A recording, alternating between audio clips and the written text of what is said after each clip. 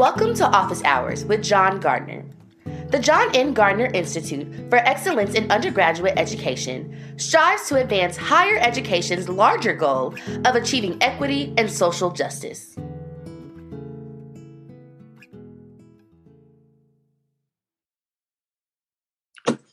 Good day, ladies and gentlemen. This is John Gardner. I want to welcome you to our latest version of my Office Hours with John Gardner. And I've been looking forward for about 35 years to having this conversation with a gentleman who just reminded me and everybody, we can call him Arthur, not as in the Arthurian legend, but in keeping with his own legend. And I'm referring to Arthur Levine. Who is a recovering former college president and still not recovering because he's still flourishing as a public intellectual and as a intellectual and in some ways perhaps spiritual in the sense of what matters most, counselor and guide for all of us who want to improve, especially undergraduate education. And you'll see why very shortly, but I suspect many of you who are listening to this conversation already know why. So Art, I want to thank you in advance for agreeing to this. And as you know, this is a series where we're focusing on innovation, and we're trying to help people at all levels of their careers, especially in higher education, develop what I would hope to be some epiphanies, some transformative insights into how they could become more effective as innovators in and for higher education. So I would like, if you would, to start us out. Quickie. It's always wonderful to talk to you. I've been really looking forward to this opportunity. And thank you for your very generous introduction. Well, thank you. It's just great to still be alive and to hear these introductions, isn't it? Exactly. The being alive part's very important. Yeah, it's as I hear some people saying, being above the grass or whatever. Art, I would love to hear you give our listeners a kind of summary overview of your career with some touch points in it that you think connect to innovation. You've got a number of decades here that you could call on, which is my way of saying to my guests that this is a person of tremendous insight and vantage points on the evolution of higher education in our country. So a synthesis, Art, your life. Immediately after grad school, I went to work I guess I was still in grad school. I went to work for Clark Kerr and the Carnegie Council on Policy Studies in Higher Education. And that was this amazing experience. One, Clark's the best mentor I've ever had in my life. And second, it was a chance in which I was actually getting paid to study what was going on in higher education. It was an extraordinary opportunity to write some books. And then when Clark retired, Ernie Boyer inherited me, and I went to work for Ernie Boyer. And again, it was a chance to work on some real issues. After that, I became president of a small, troubled liberal arts college called Bradford College. And what I really wanted was a chance to try the things I've been writing about at a real institution. And Bradford gave me a chance to reinvent a college. After Bradford, I went to Harvard, where I was heading the higher education program and something called the Institute for Educational Management. And again, what was exciting about that was, at the time, the Institute had hit some bumps, and it was a chance to reinvent what it was they were doing. I guess what came next was I became president of Teachers College at Columbia, and here was an institution that for 7 years had been running deficits. And the question was, how do you save it? How do you bring it into a new century? And so I stayed there for 12 years. And then I went to the Woodrow Wilson Foundation. And Woodrow Wilson, again, was an institution in trouble. And when I was first interviewed for the job, I recommended the board close it and declare victory. And they said they wouldn't be willing to do that. So I said, well, here are 3 things you can do. And they offered me the job as president of the foundation, I guess, the next day. And I was only consulting. I wasn't interviewing for a job. And they stayed with me for 3 months. And we agreed on what the foundation would do and the new directions it would take. And I took the job. And I stayed there for 13 years. And that's been my career.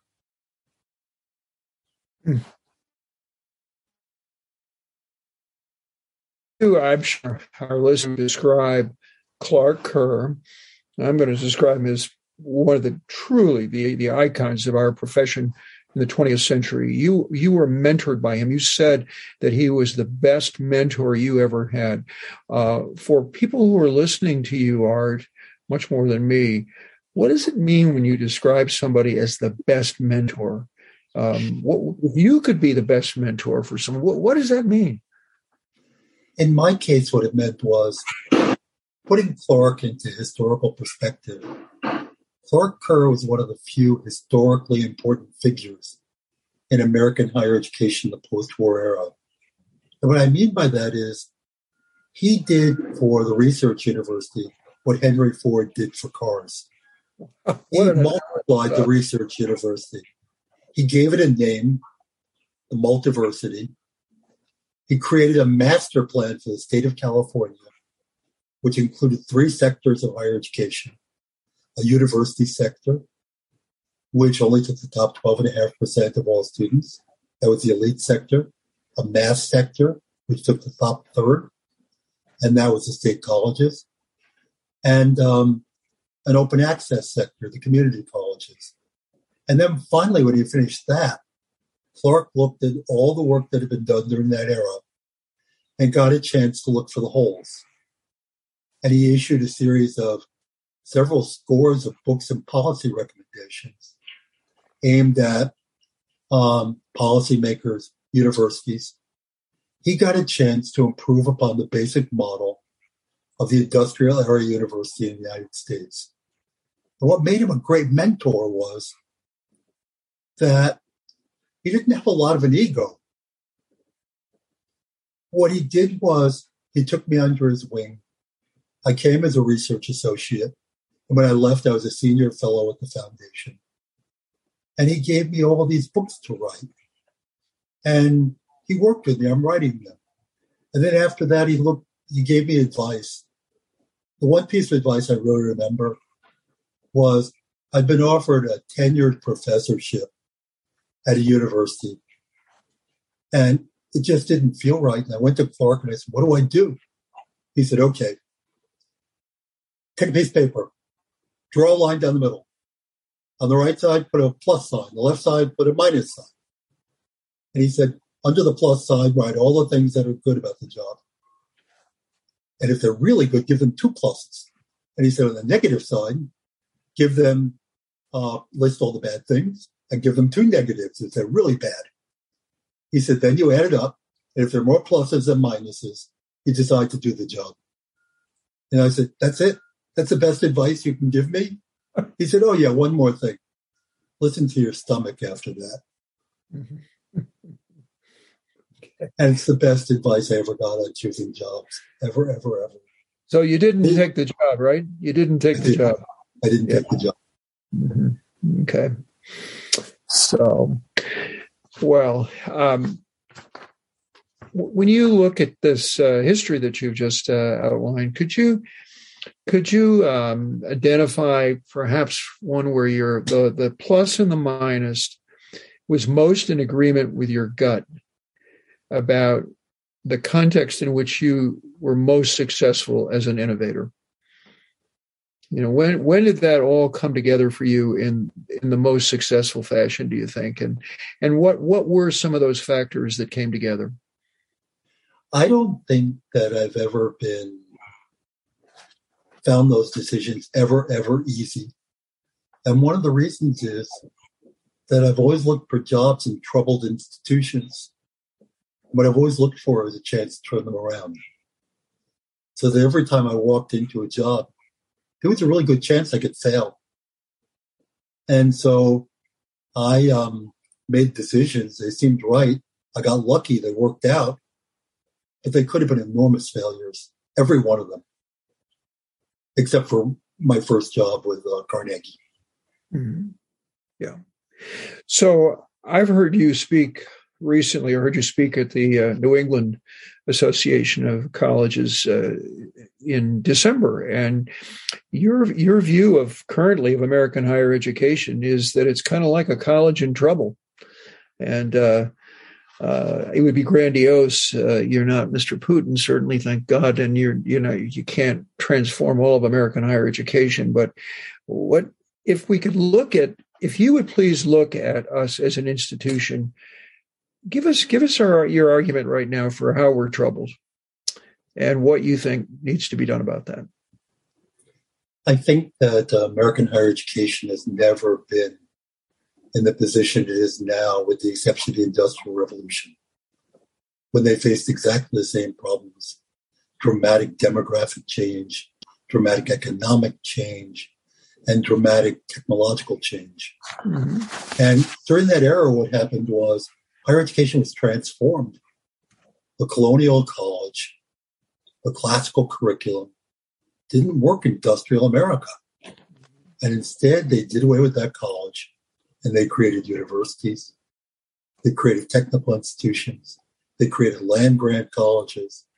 They created research institutions. They created community colleges. In essence, the old college disappeared. And we're in a similar kind of era right now, in which we're going to see another transformation for the same reasons. And probably the 5 most important changes we're going to see are these. First, we're going to see a whole bunch of new providers of higher education, non-collegiate providers. Things like, why won't it come to me? Things like the major platforms for things like edX, that are all going to be offering instruction in higher education. And they're going to be doing it 24/7. They're going to be doing it in unbundled packages, courses rather than whole degrees. They're going to be doing it in terms of much lower cost. They're going to offer advantages that things like Amazon offer to us in other fields. Second thing that's going to happen is that we now all have digital devices almost universal now. And because they are, and because the internet, students are going to demand exactly the same thing from higher education. They're demanding from the music industry, from newspapers. They're going to want to pay low prices. They're going to want to have it whenever they want it, 24/7 access, any place access. They're going to want to have this thing in unbundled packages. They're going to demand that of us. And there'll be other providers that can give it to them. We're also going to see the rise of just-in-time education. Right now, what's happening is we offer just-in-case education, which is to say, we offer students 4-year programs. They're prospective. They offer the skills and knowledge students will likely need for the future. What we're going to find as a result of automation, as a result of COVID and the job changes, and as a result of the half-life of knowledge getting shorter and shorter, is that people are going to keep coming back to higher education for upskilling and reskilling. They're going to want certificate programs. They're going to want short programs. And they're going to want education now. Instead of just in case, they're going to want just in time. And if I had to guess, that'll be the new majority of students. And finally, industrial societies ask for very different things than do knowledge economies, which is what we're entering. And rather than focusing on time, fixing process, knowledge economies only care about outcomes. What that means is a shift from focus on teaching to a shift to a focus on learning. What it means is that 4-year programs won't make sense anymore. People will advance according to how much they learn and how long it takes them to learn. Education will become much more individualized, much more use of technology. Things like credits won't have any meaning anymore at a time in which all we care about is learning. Things like the current grading system, A through F, won't work either, because learning-based education is outcome-based. It's only pass-fail. Either you've achieved the outcome or you haven't achieved the outcome. A through F grading doesn't give us any information about that. It's going to be an entirely different world that's coming to us. And every college will face those challenges, all four of them.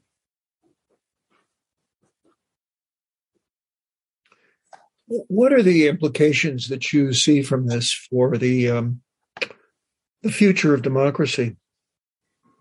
And what kind of higher ed system are we going to need to prevent future January 6th from toppling our government? I'm glad we have some easy questions to deal with now. Yeah. This is one of the things that scares me most about what's coming. And the reality that every college will face these challenges. And some, particularly community colleges and regional universities, are likely to be disrupted.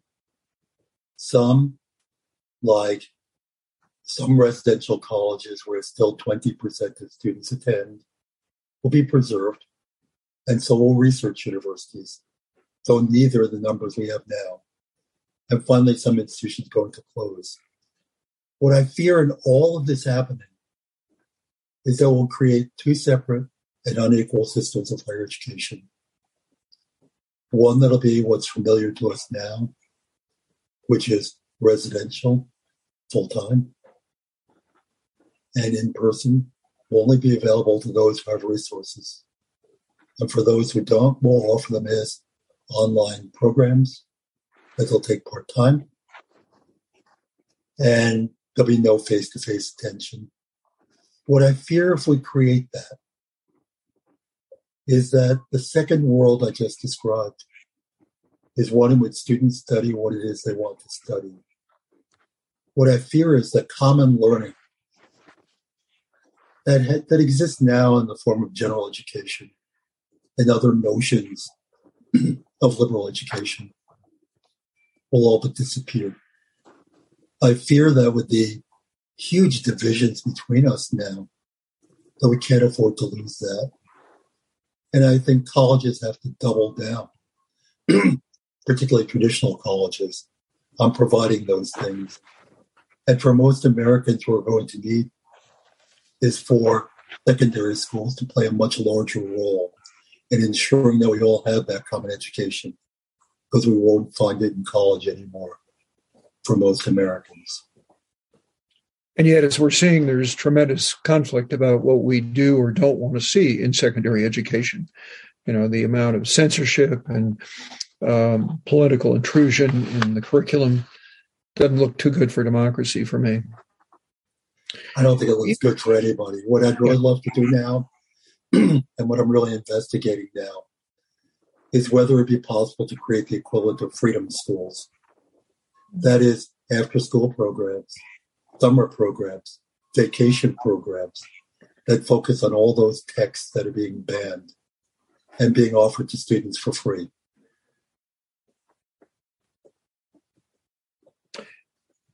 And maybe we'll have to do this like we're probably going to have to deliver abortion only from some states and to provide it at minimal or no cost to those who live in American states where they can't get this.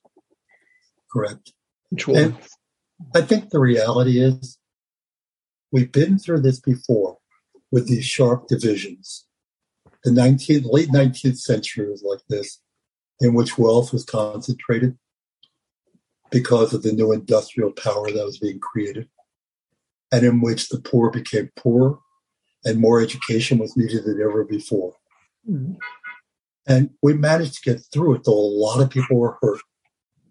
Regulation and change in regulations to make the system more equitable took almost a century to deliver. The difficulty now is that we can't wait a century for these changes to occur. And second, that we can be so much more damaging to each other, given the kinds of tools that are available to us and the internet, than we were in the past. If we can make it through the next couple of decades, we will survive this. But it's not obvious to me that we can.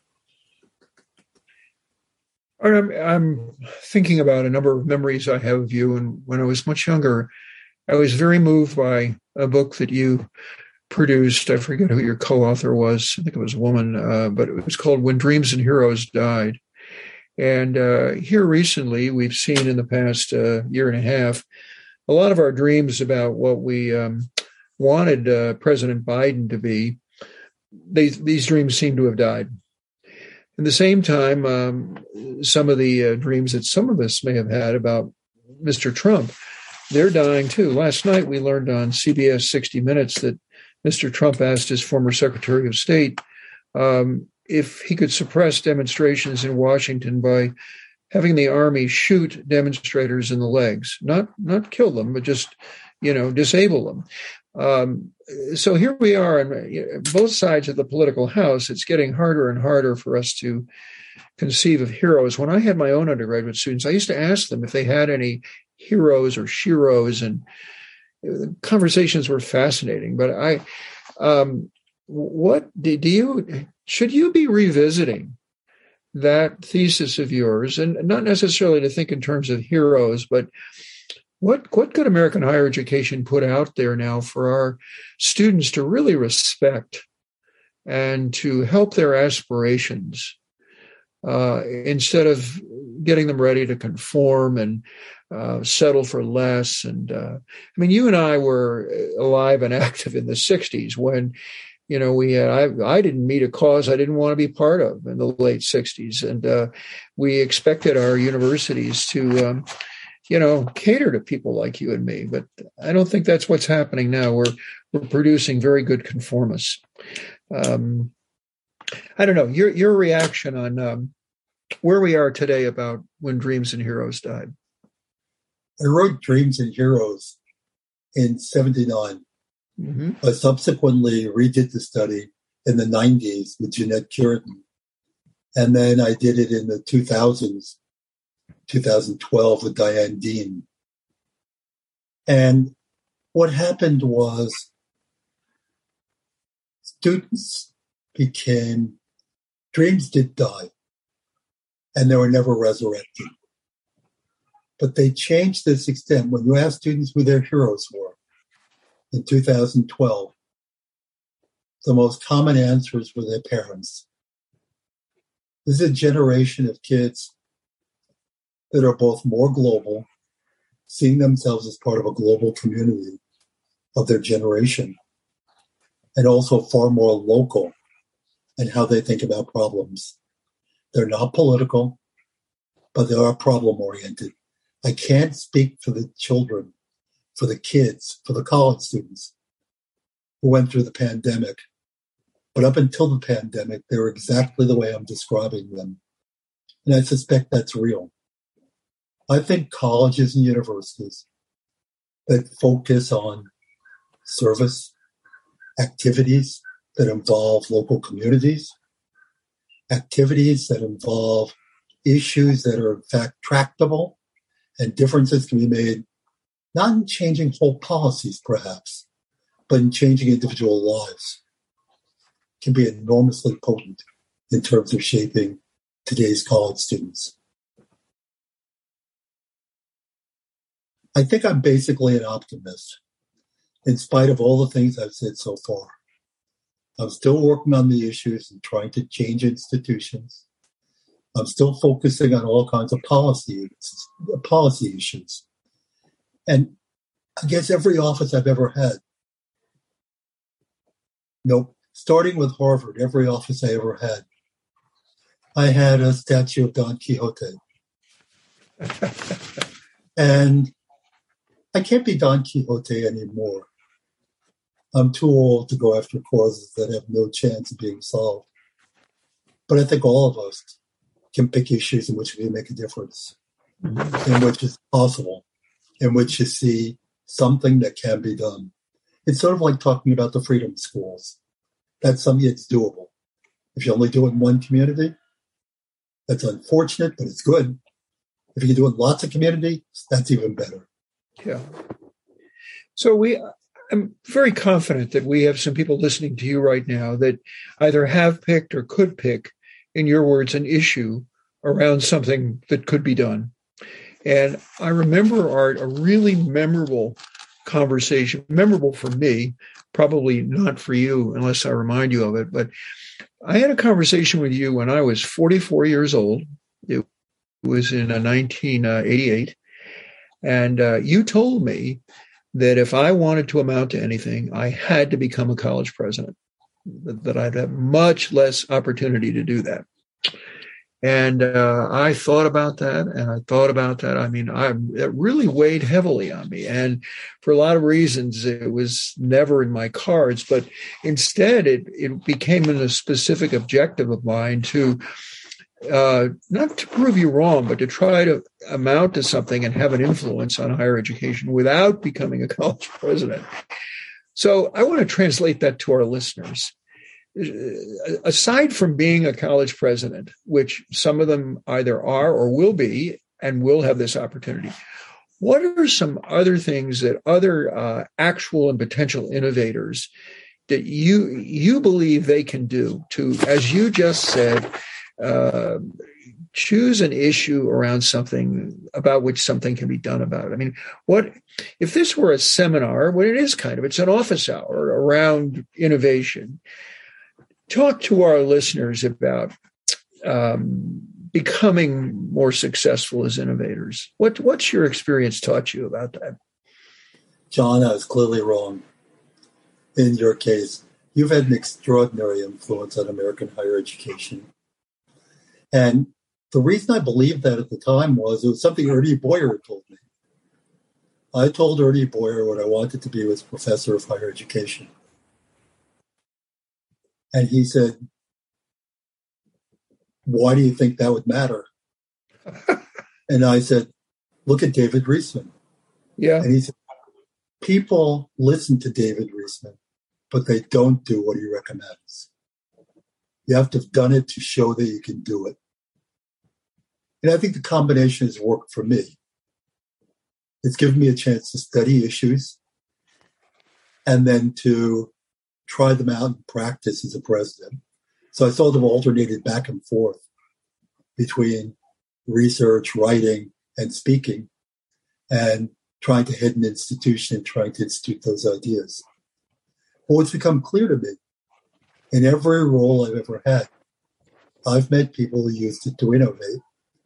One of the reasons I decided I couldn't be a college professor permanently is because I met a guy named Gary Orfield. Gary Orfield is now a professor at UCLA. And what he did when we were at Harvard was he brought together all kinds of students and faculty from around Harvard to work on issues of equity. He became a court-appointed guardian for some institutions. He testified in court cases. He became a leader in making change on equity issues. And I realized I could never do that. It just wasn't a life that I had the capacity to mirror. And instead, I concluded I'd be better off balancing back and forth. But the bottom line is that it's possible to create change from almost any position in higher education. You can do it by running a major organization as you have and championing the important ideas that can make tomorrow better. You can do it by working in a foundation. You can do it by being a professor and working in your field. You can do it by working in a state organization and trying to make policy make more sense. You can do it in a policymaker and government. You can use any position you want to try to change the world. It depends upon what the change is you want to make and the level at which you're willing to bring it about.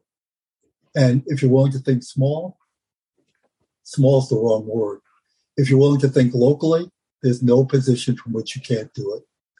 Nationally, the grounding for doing that is smaller, but still you can start the campaign, the issue, work on the cause from any of the host of positions I just described.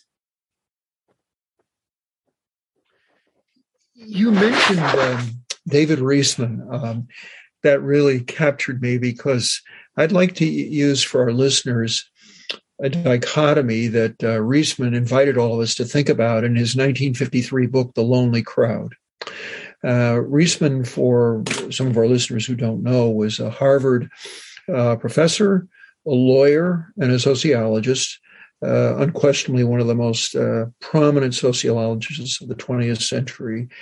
And this book he wrote was for academics, but it really did well amongst the lay community, and it argued that America produces two kinds of people, what he called an inner-directed person and an outer-directed person. The outer-directed person meaning someone who looks around her or him, sees what other people are doing, and immediately wants to emulate that. The inner-directed person being more one who marches to the beat of her or his own drummer and is willing to often go, contrary to some of the dominant directions. Now, this had a tremendous influence on me, Art, because I was asked to read this book in 1961 when I was failing a course in college in my first year. My professor asked me to read this along with well,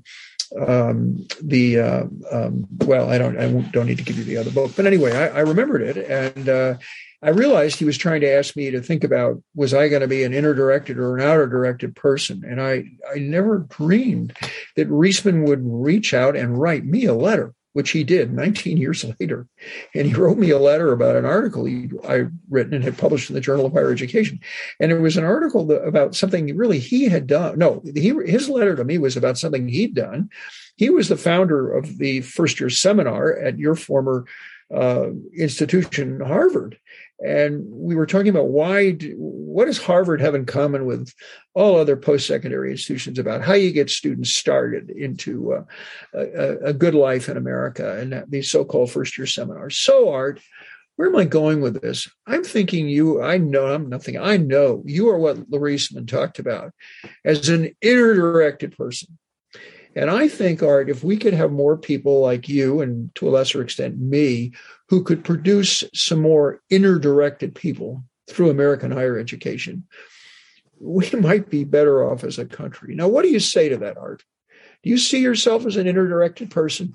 Have you been trying to create, not intentionally to clone yourself, I don't want to put words in your mouth, but certain kinds of well, you used the word outcomes, the outcomes of the academy, that if we were more innovative, I'm saying we could produce more inner-directed people. What do you think, Art? I agree with you. I think one of the things I had going for me in being inner-directed is that I'm an extraordinary introvert, which you wouldn't know if you'd seen me publicly. I'm an introvert who's always had jobs that require an extrovert to do them. So I've essentially played as an extrovert. But my greatest strength has really been the fact that I have been somewhat separate. And it was the capacity to see trends and where they might go. Mm-hmm. I've been very lucky in seeing how they fuse and integrate in terms of seeing what's going to come next. And have I taught people to try to innovate? Yeah. Every job I've ever had has been about that.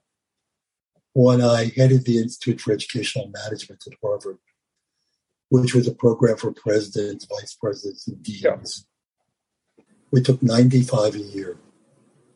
And one of the major foci of the program while I headed it was innovation and change. Most of the writing I've done has been about innovation and change. It's what I talk to audiences about most often.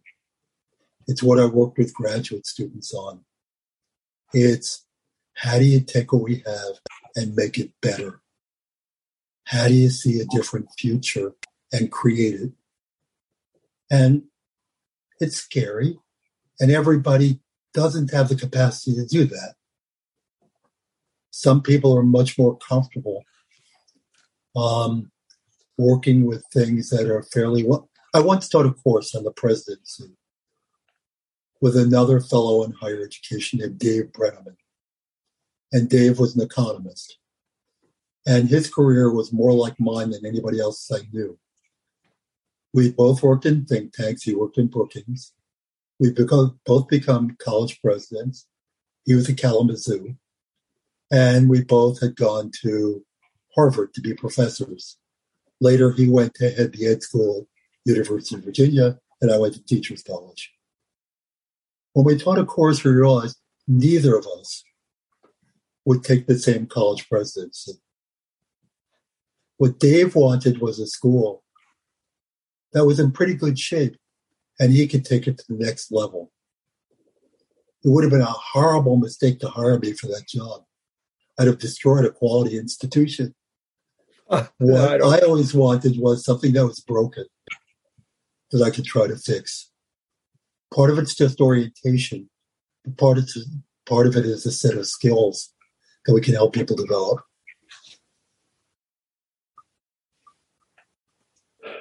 You said a minute ago that one of your capacities, I think that was your word, and I would use instead the word gifts, is that you've been very prescient. You've been able to make a number of predictions. You may have even been able to generate self-fulfilling prophecies here. But I think one of the things that might be most quoted from this conversation is some prediction you make in part about yourself, because you have the most control over what you do.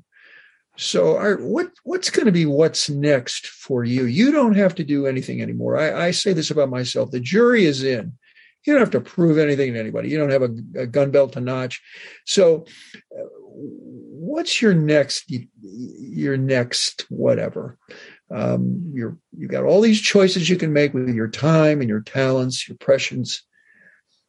What's next, Art Levine? It's easy to tell you what's not next.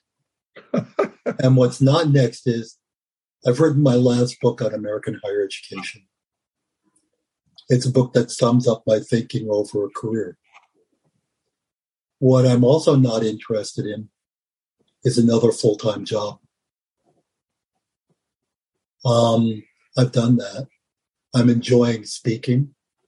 I'm enjoying writing. I'm enjoying consulting. And there'll be a project that comes up. It's sort of like my notion of freedom schools, that I think I can do this. It can make a difference. And I can really enjoy making this happen and make a contribution too.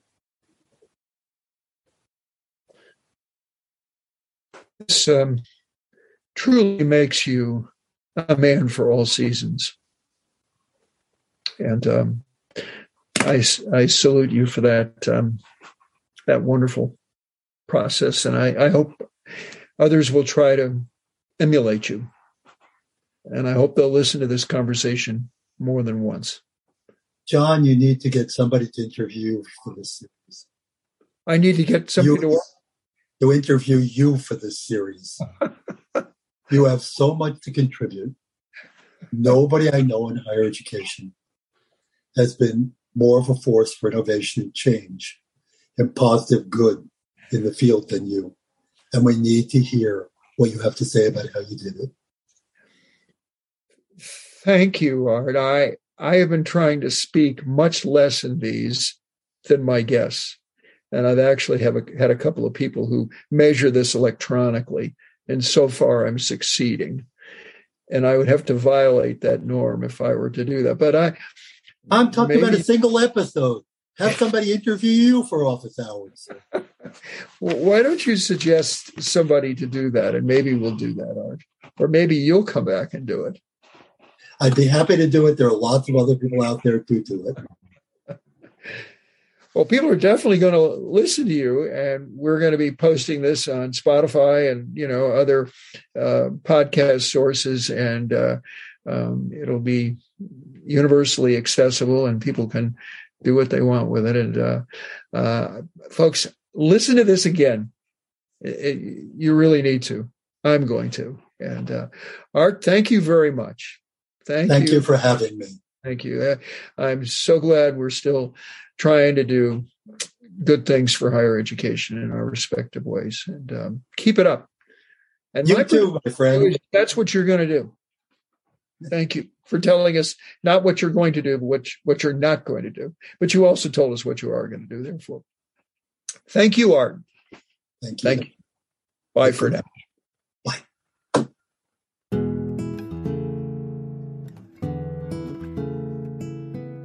Thank you for joining us for Office Hours with John Gardner. Today's podcast is sponsored by the Gardner Institute, and we wish to thank our guests and the entire team who make this podcast possible.